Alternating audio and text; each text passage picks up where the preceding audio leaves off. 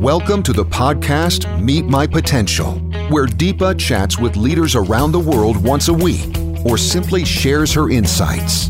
This podcast is for those who aspire to meet their highest inner potential. Each episode brings you one simple tool that you can apply at work or in life. Hello and welcome to this episode on why do we go to work? Today I have with me Susie Lewis. Susie is British and she's been living in Toulouse for the last 20 years.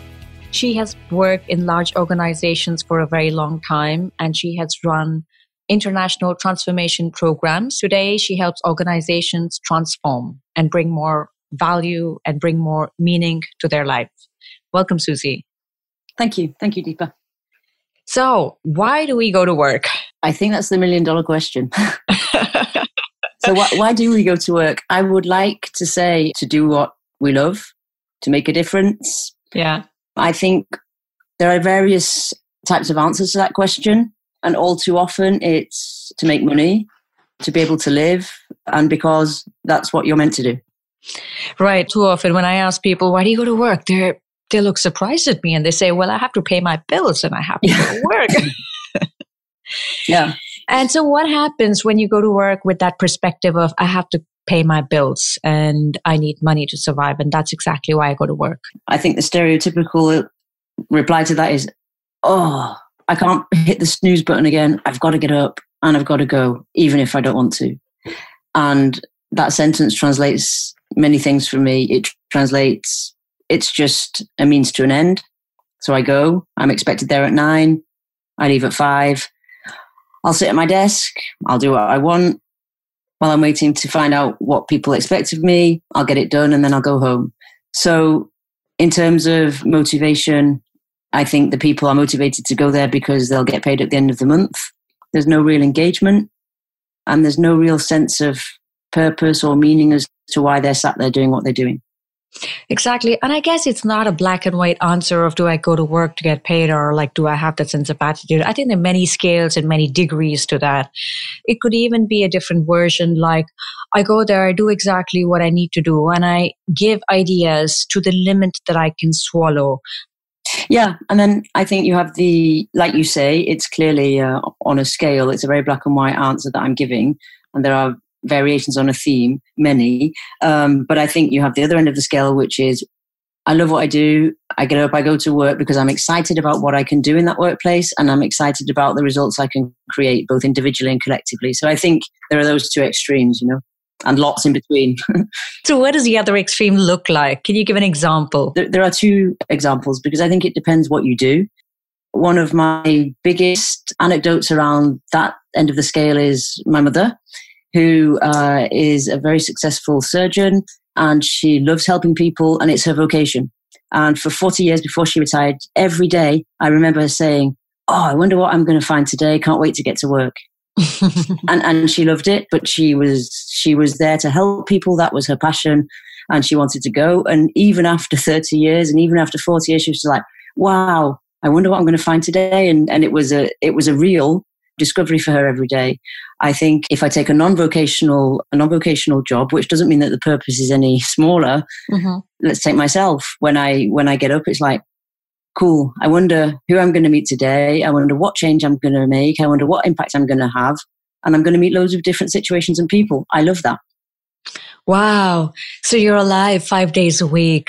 Yes. So what comes in the way of having that sense of purpose and meaning when we go to work? So I feel like saying other people, but that can also be a source of inspiration. I think organizational culture can get in the way of that. And by that, I mean the codes of the culture and how the system recognizes people and how the system works. So you can very easily have a purpose statement from an organization. You can have values that are built with people in the organization through focus groups or crowdsourcing or whatever. But then organizational culture means that people work in silos and they don't necessarily want to talk to each other. And let's be clear, not everybody wants to go to work, as we've already established. So I think that can put a dampener on motivation and also make people feel like they cannot fulfill their purpose. Mm-hmm. So what are some of those concrete things that we see as part of the codes of the organizational culture that come in the way? It's the top level of the Edgar Schein model around what he calls artifacts, but it's essentially, so the dress code, how things are done around here. So let me extrapolate a little bit on that. It's where you go for lunch, what time you go for lunch, who you're seen with, how busy you are, whether you have an assistant and everything has to go through your assistant because you're too busy, whether you have a company car. There are lots of different definitions of codes of culture, and I'm defining culture as the way we think, act, and interact. So, and they become implicit. And okay, now we're in a data-driven world, but before that, it was even, if you had a BlackBerry, you were a certain level of the organization. If you had a Nokia, you were a different level of the organization.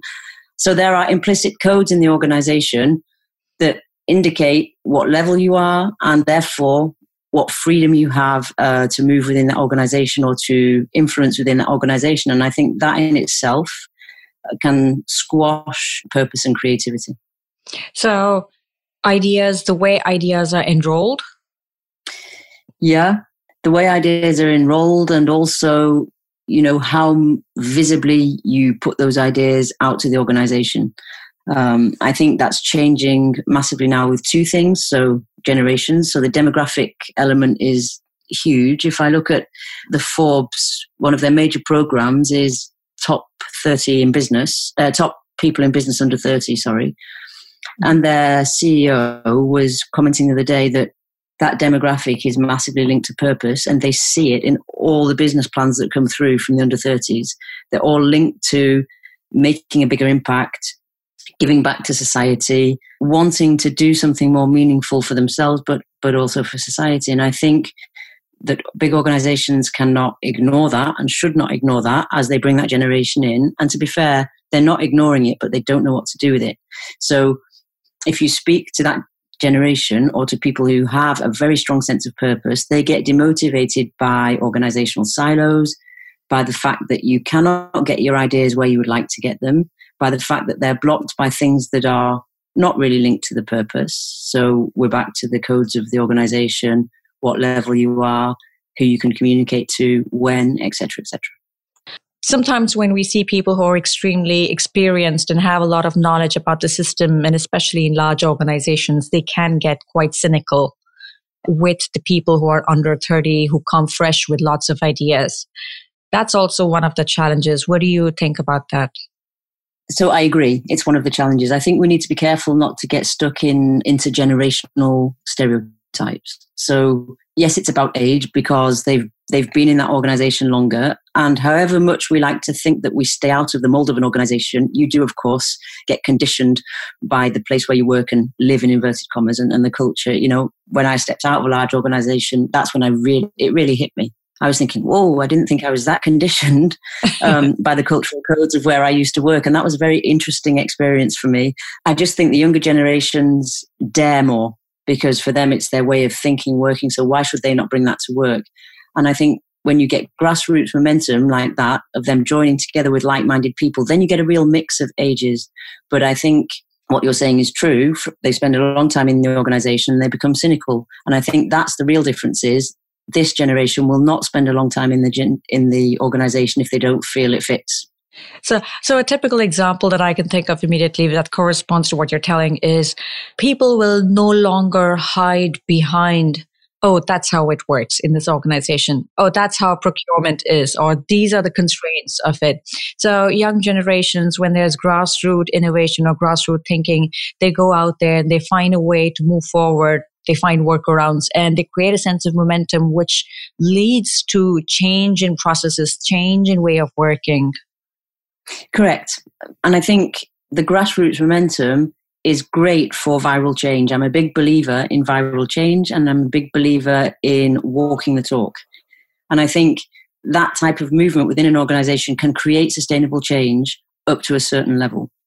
You get to a level where then you need the executive framework for it to change the top level governance, processing, systems of an organization, which is often what's missing from sustainable transformation.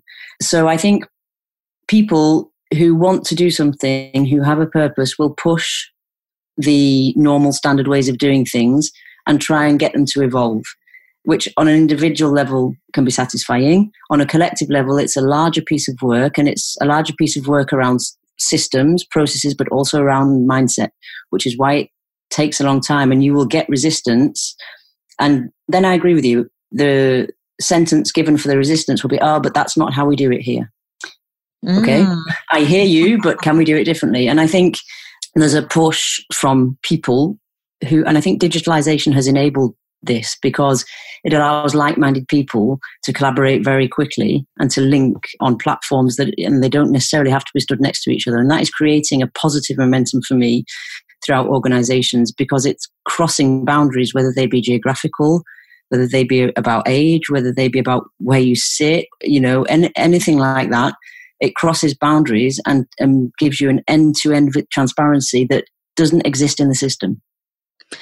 Brilliant. Yesterday, I met 3 people from the same organization and I asked them one single question to 3 different people. And I asked them, what is the single biggest challenge that you see in your organization in the next 10 years to reach the vision?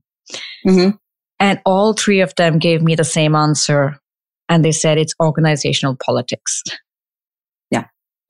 Which links very much back to the 2 discussions we're having. One is about purpose and one is about the way the system operates. So I think that those 2 ideas need to work together for organizations to be able to transform sustainably and allow people who have purpose to live their purpose and unleash their potential in the organization. Purpose comes from a place of courage. Yes. And not from a place of fear. And when we go to work from a place of fear, then our primary reason becomes money, security, and sustainability. Yes. And I think in organizations, there is a lot of fear. I think there's also a lot of courage. I think there is more courage than we think. But then I'm back to the same stumbling block of the cultural codes of the organization, which some people will dare to step over and others won't.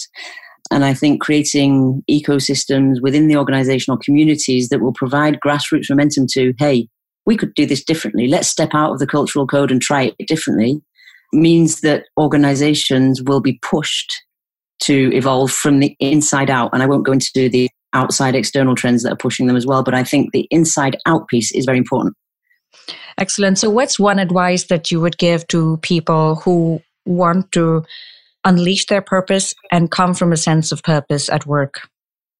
I think it's dare to do what you want to do and dare to suggest things that step outside of what exists today. I think, you need to be reasonable in terms of your expectations, but I do think that you can find like-minded people very quickly in an organization, people who are stimulated by creating something new, who have a purpose. It might not be the same purpose as you, but they're very driven by that purpose. And I come back to the digitalization aspect, which allows us to enable platforming of ideas, thought leaders, and opinions. And I think you can very quickly make your mark on an organization. Now, I'm not naive enough to think you can change your organization and the way it works and the systems and the way all the leaders think. But I do think you can make your mark and become an individual agent of change and create a movement a lot more quickly than you could before. And I think that means that you have more and more people within the organization that want to change, have an appetite for change, that are thinking differently, that are creating different things. And that for me is the whole discussion around diversity and inclusion. So having diverse populations is great and it's very rich, but you only gain the momentum and the maximum richness out of that if you work on inclusion. And to come back to organizational culture, the codes of organizational culture often create exclusive groups as opposed to inclusive groups. And that's the power for me of the community ecosystem part, which is very, very, very present today and needs to be more present inside organizations. I think that can bring masses of momentum for change. You see the same things outside externally with the gig economy and the way the markets are changing and the business models are changing. So I come back to my thing about inside out. You can be an individual and a collective agent of change at the same time. And from a personal perspective, that gave me a great sense of collective pride, and making a difference is very, very satisfying. Thank you. That was very inspirational. And I see how each one of us can make the difference. Thanks very much for being here with us. And before we close the call, would you like to share one last message? Yes, I think don't let anybody tell you can't do it. Thank you. We hope you enjoyed the podcast. If you'd like to know more how you can meet your potential, check out www.meetmypotential.com. That's www.meetmypotential.com. Join us again. And until then, stay cool.